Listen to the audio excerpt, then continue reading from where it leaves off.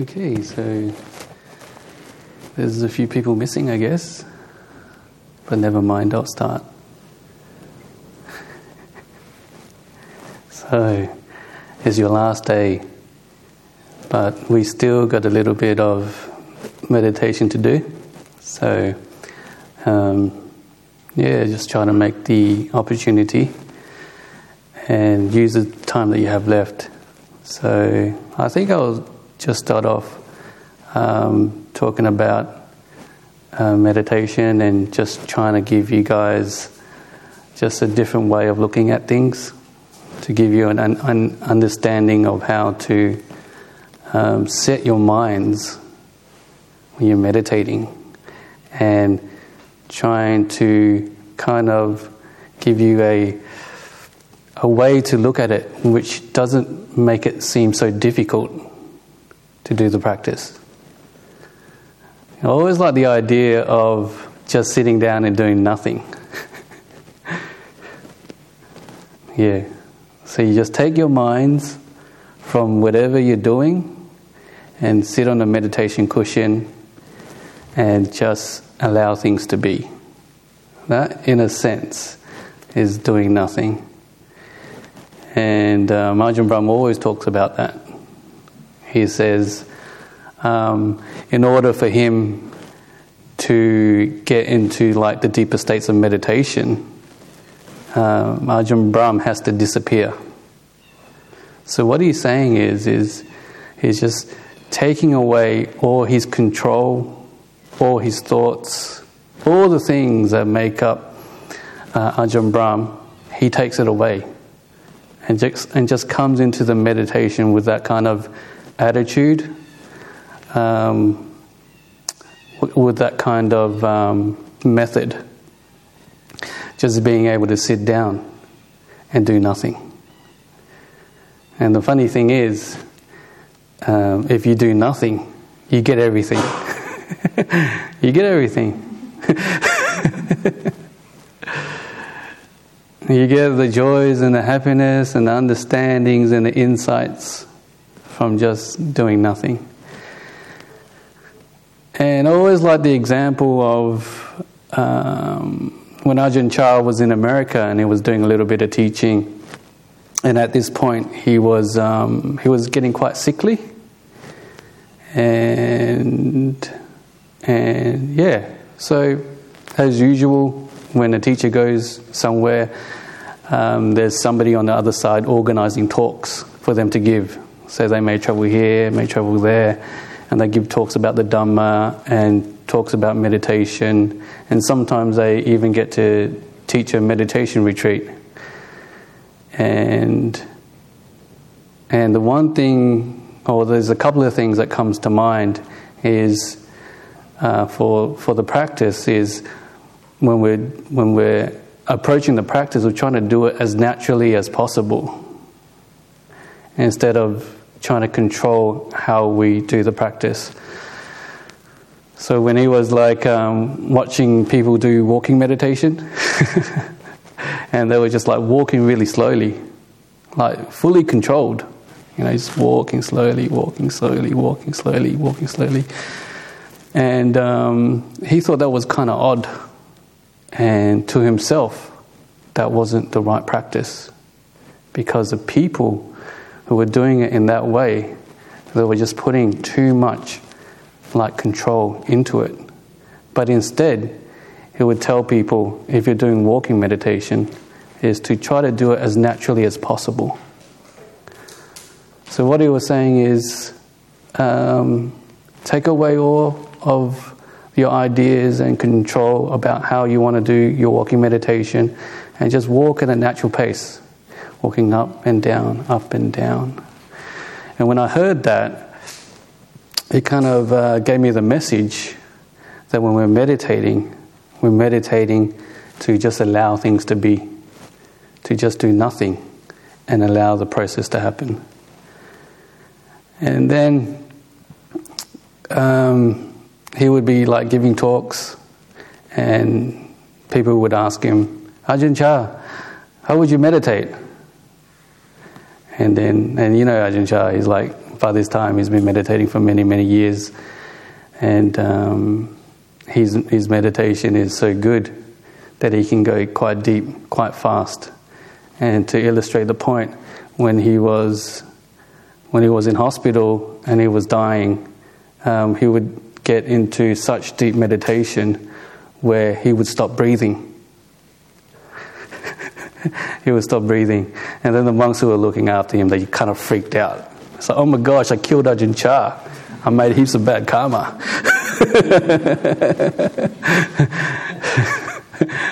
I don't think they thought that. But they freaked out because they didn't want to be there when the master died. So I think...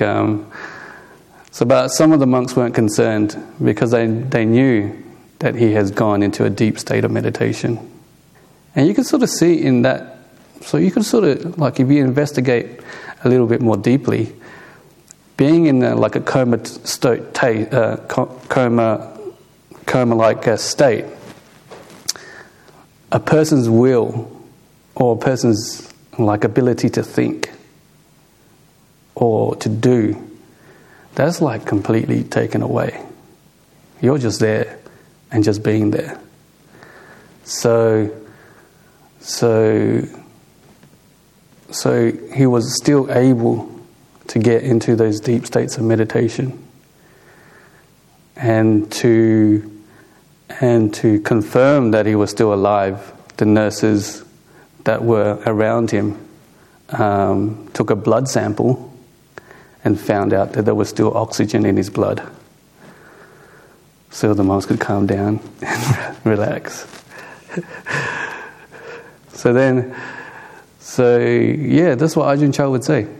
He would just say, I would just sit down and do nothing. Do nothing, and everything will just happen by itself. And then when you think about it, you think about his life and his training, and it just all goes back to the beginning, to how he planted those seeds to be able to develop himself over the years. And it just starts off with just little things that we do from now on. The little bit of kindness that you give people, the time you spend to meditate, the time and just learning how to let go. And that's one of the nice things that I've learnt over the years, is that you don't need to carry things around. We all like to give examples of carrying heavy backpacks on our shoulders. We got like the backpack of the past and the backpack of the future. And when it's all said and done, and when we're alone, we're not able to let it go. So over the years, that's what I've learnt. Is, during the day, you may interact with people, you may do some building work, you may have some problems to solve.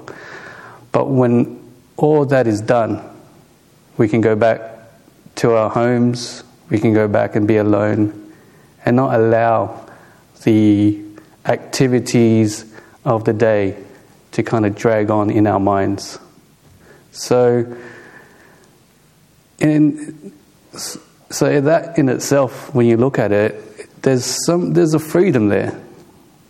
There is a freedom there that leads to a sense of like contentment. Just contentment. Just stemming from the little practices that you do every day.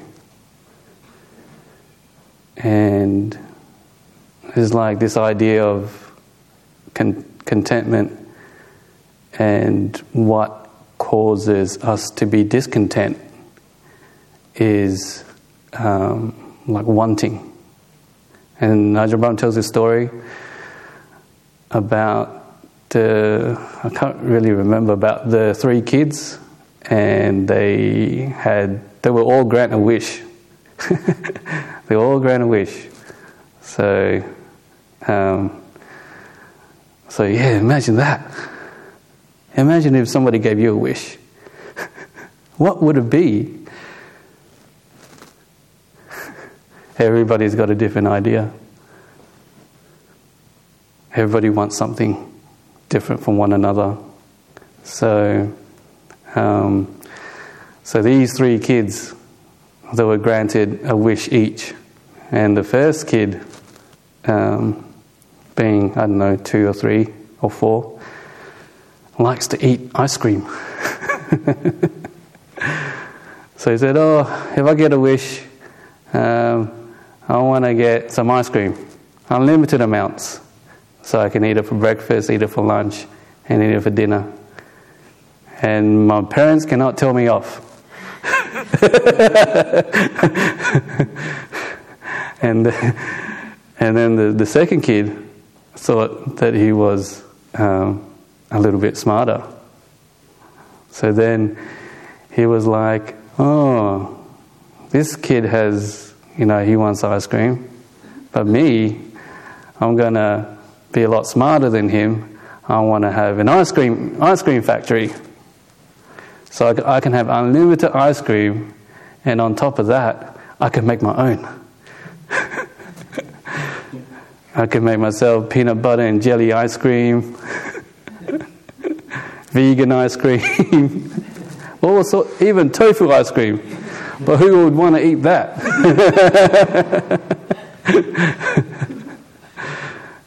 So then, and then the third kid was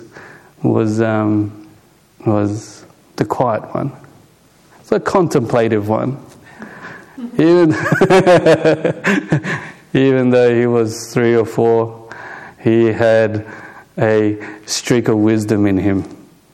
And he thought about the other kids. And he thought, one kid wanted something, and another kid wanted another thing, and it seems like this wanting just keeps on going on and on and on. And if I were to be granted wishes all the time, I would never stop wanting stuff. And that would be one big, massive headache for me. So when he was granted the wish, he said, I want for nothing. And that person in the story was the Buddha. Just the idea of just wanting for nothing. Just giving us just like a different way of looking at things. A way of looking at things which settles our minds and our hearts. Which, makes us feel content. But, as I talk about being content, at the same time we have to live our lives as well. So when it comes to kind of trying to incorporate these things into our lives, we try to find a balance. Because if you're at work and you start to practice contentment, all your co-workers will start complaining about you. So there is a time and place for these things to be developed. So in a sense, from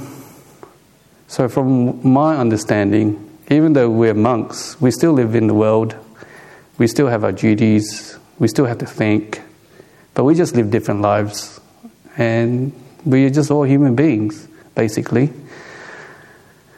And what I found out over the years is that we're just trying to find a little balance in our lives.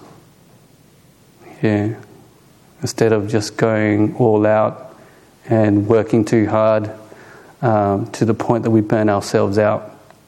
We try to take a step back from that and give us some time for meditation and just to find activities that help us relax. So, it is like always like a fine balance. And then, and then you just see how things go. It's not too complicated. And so, I was just thinking, what kind of guided meditation I would want to do for the last one. And I kind of thought that it'd probably be a good time to kind of just generate kind of fluffy feelings. So there's certain things that make us all feel a little bit fluffy on the inside. And so luckily for me today, the thing that makes me kind of happy is to see my nephew. My nephew, he's like 1 and a bit years old, and he's like half Korean, half Vietnamese, Chinese. But he's so cute. He's so cute. When he was young, he would just like point his finger like this. He's like a 1-year-old just pointing his finger, and it looks kind of funny. And he doesn't really know what he's pointing at. But it's kind of cute. And it's just different things kind of work for different people. Yeah, for some people, when they want to generate kind of thoughts of loving kindness, they may think about teddy bears. Or they may think about a family member, or some people like animals. So they use that as a tool to kind of generate those nice emotions. And to be honest, I don't really do these kinds of practices. I guess because it's just, I don't know, it's just a way. It's just a way, maybe for myself, that's how monastic life works. Is like you're always just focusing on peace and being mindful, and sometimes, for myself anyways, these kinds of practices doesn't really come to mind. But over the years, I can see how it actually works and how you can sort of like generate these feelings, because I have them myself. And it's just using the mind and just thinking about things to just bring up a sense of like gratitude and joy, and taking that emotion and using it for the meditation. So as we're doing it, I'll just guide you, I guess, like I usually do, and hopefully it may help and generate these nice feelings. So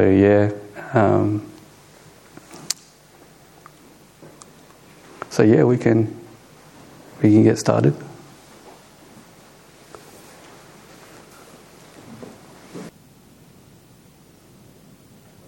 So we're just allowing our minds to settle in the moment.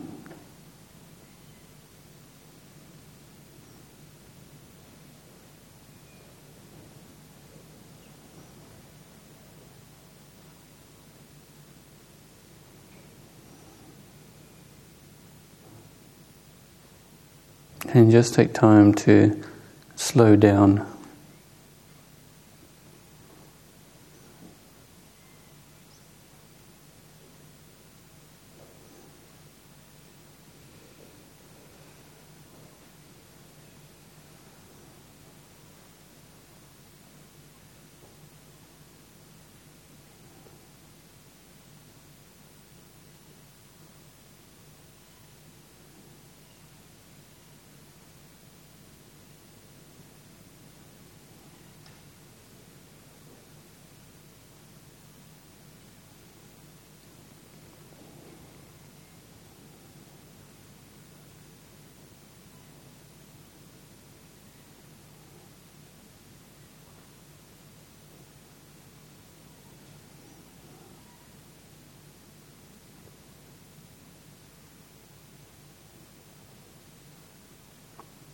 And in this meditation, we're just trying to generate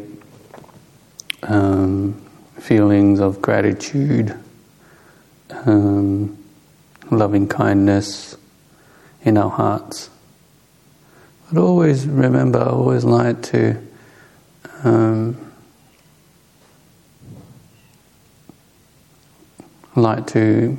say that there's always like the silence and the mindfulness in the foreground.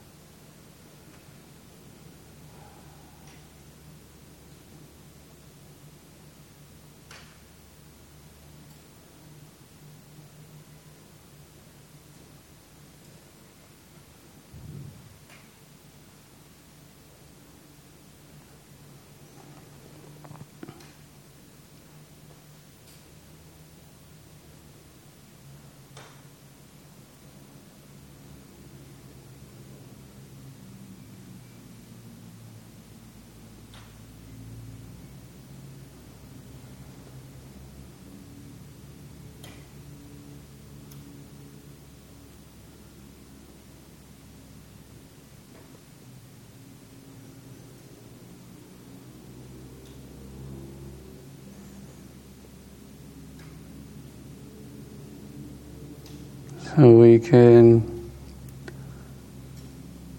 generate some feelings of loving kindness just by thinking about our parents.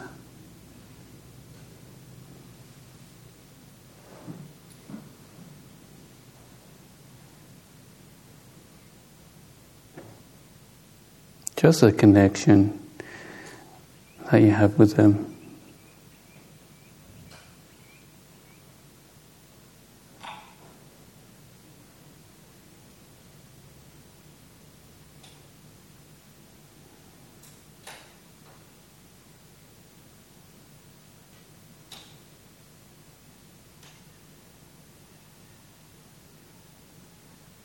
Knowing that they will always accept you no matter who you are. And you always accept your parents no matter who they are. And there's something nice and not really fluffy, but there's something nice about it.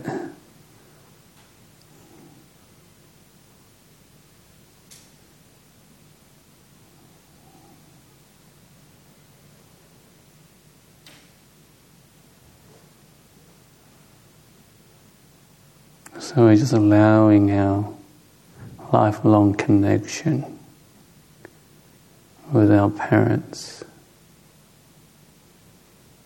to trigger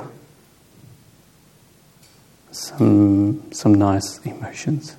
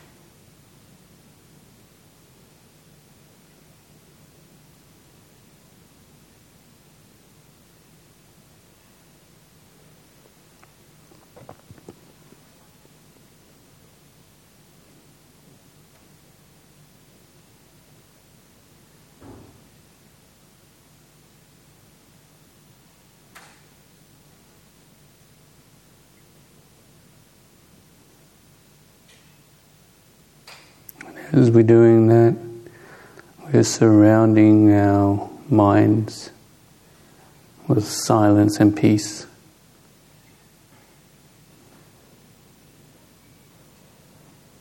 And the sounds of cockatoos.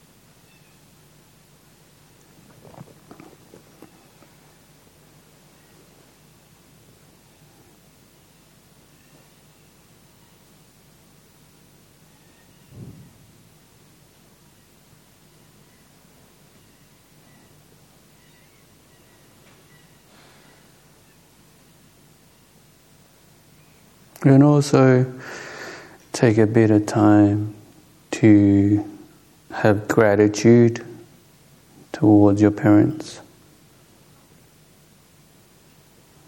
Because without them, you wouldn't be here.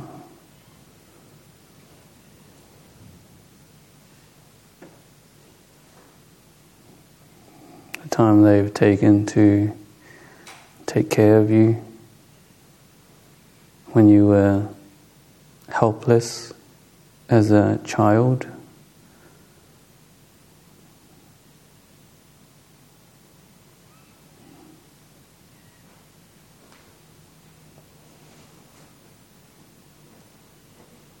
And also just be grateful that you have good parents.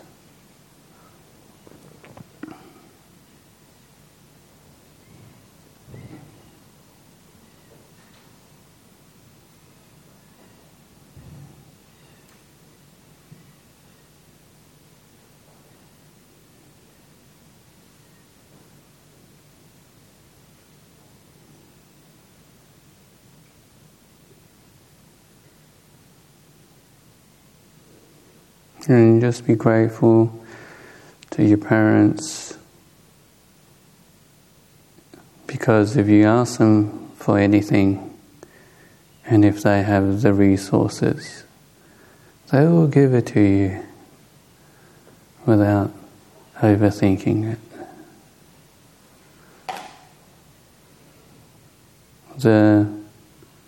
The care and the love a parent gives to their children is something that they don't give to anybody else.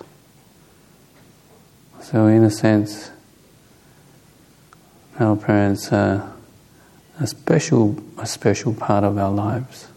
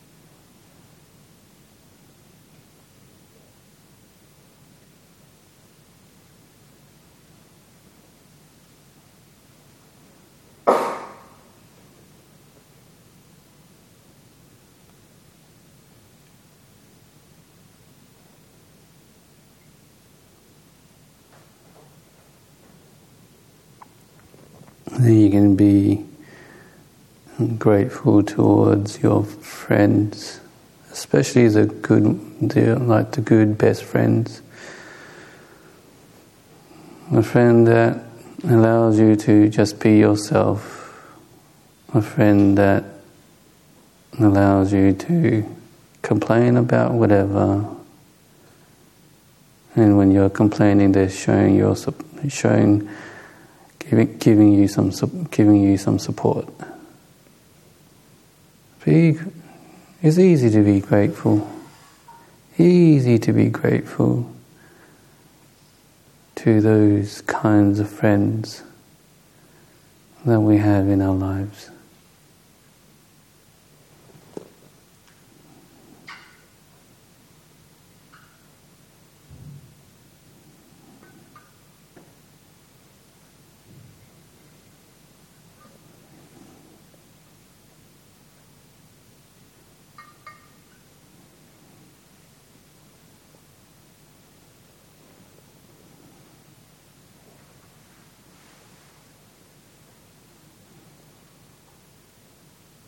And with those kinds of friends, we're thankful for the support they've given us. And in return, we can send them some loving kindness.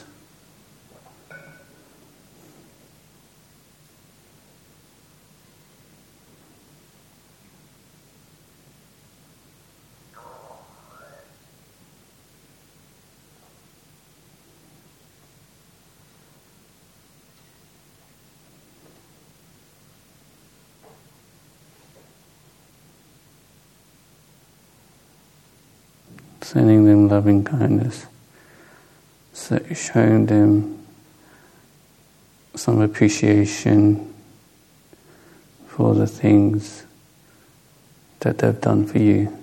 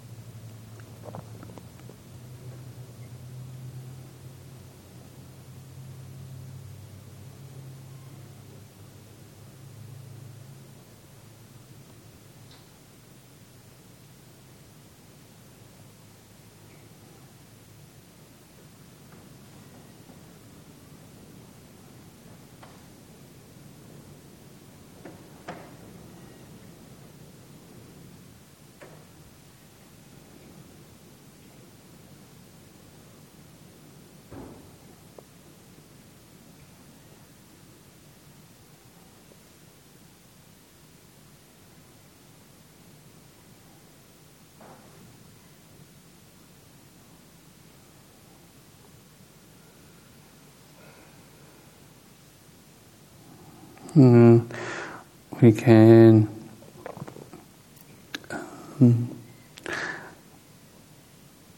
send some kindness and gentleness to the people who are around us,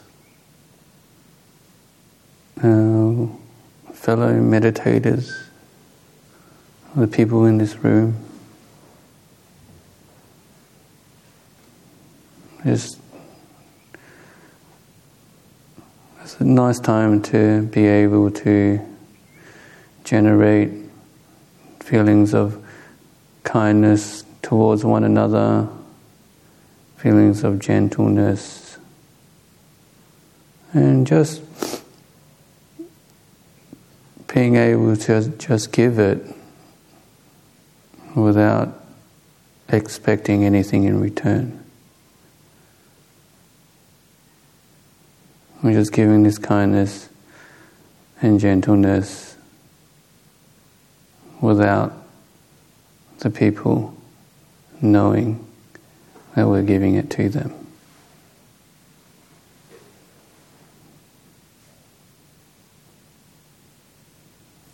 Just giving out of goodwill, some kindness to the people in this room.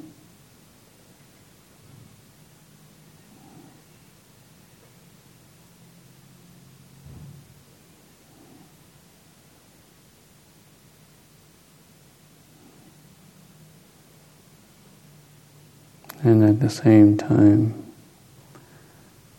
allow our minds to become more quieter, more stable.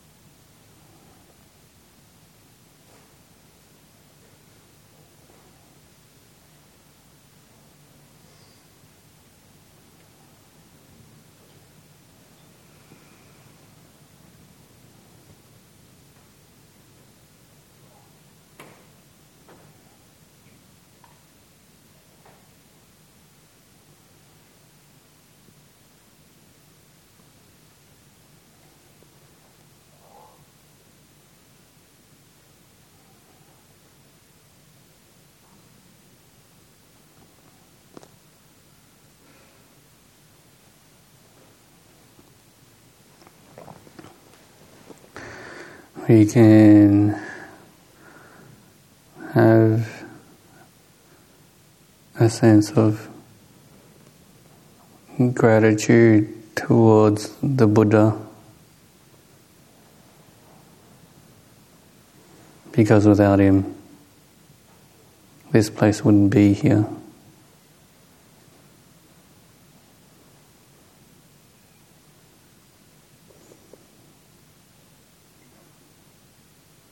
He has, in a sense,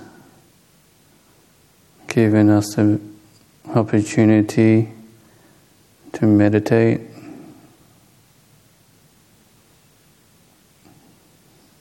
and given us a few pointers to develop a healthy mind.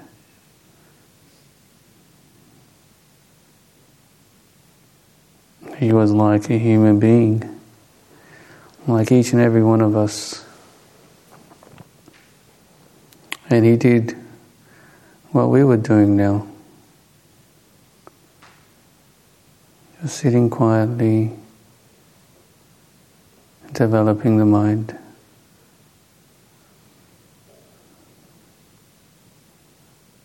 And he was able to teach other people to do the same thing, to reach the same goals, which allowed us to keep Buddhism alive until this day.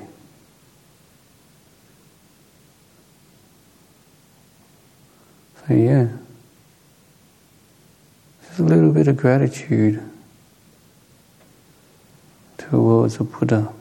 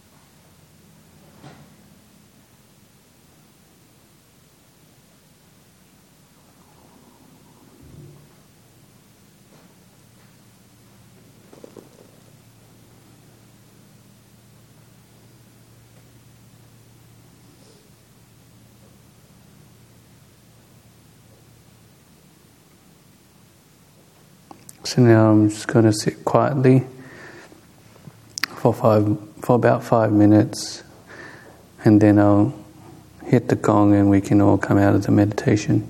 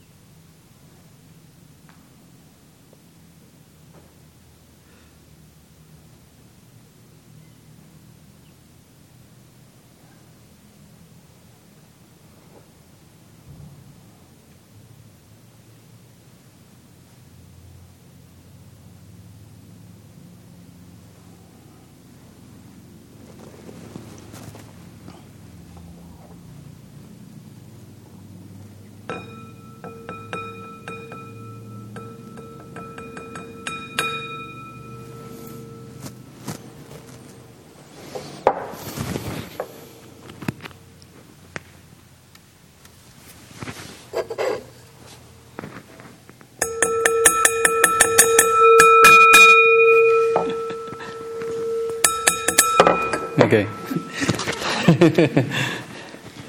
All right. Any questions? I'll just open up for a little bit, some questions if you want to ask. Before the retreat ends, anything on your mind? Any deep questions? What's the meaning of life? Stuff like that. Anybody? Oh, yes. I want to say thank you on behalf of everyone. Yeah. Okay. Cool. Okay, I guess you guys want to take a photo? Yeah? Okay.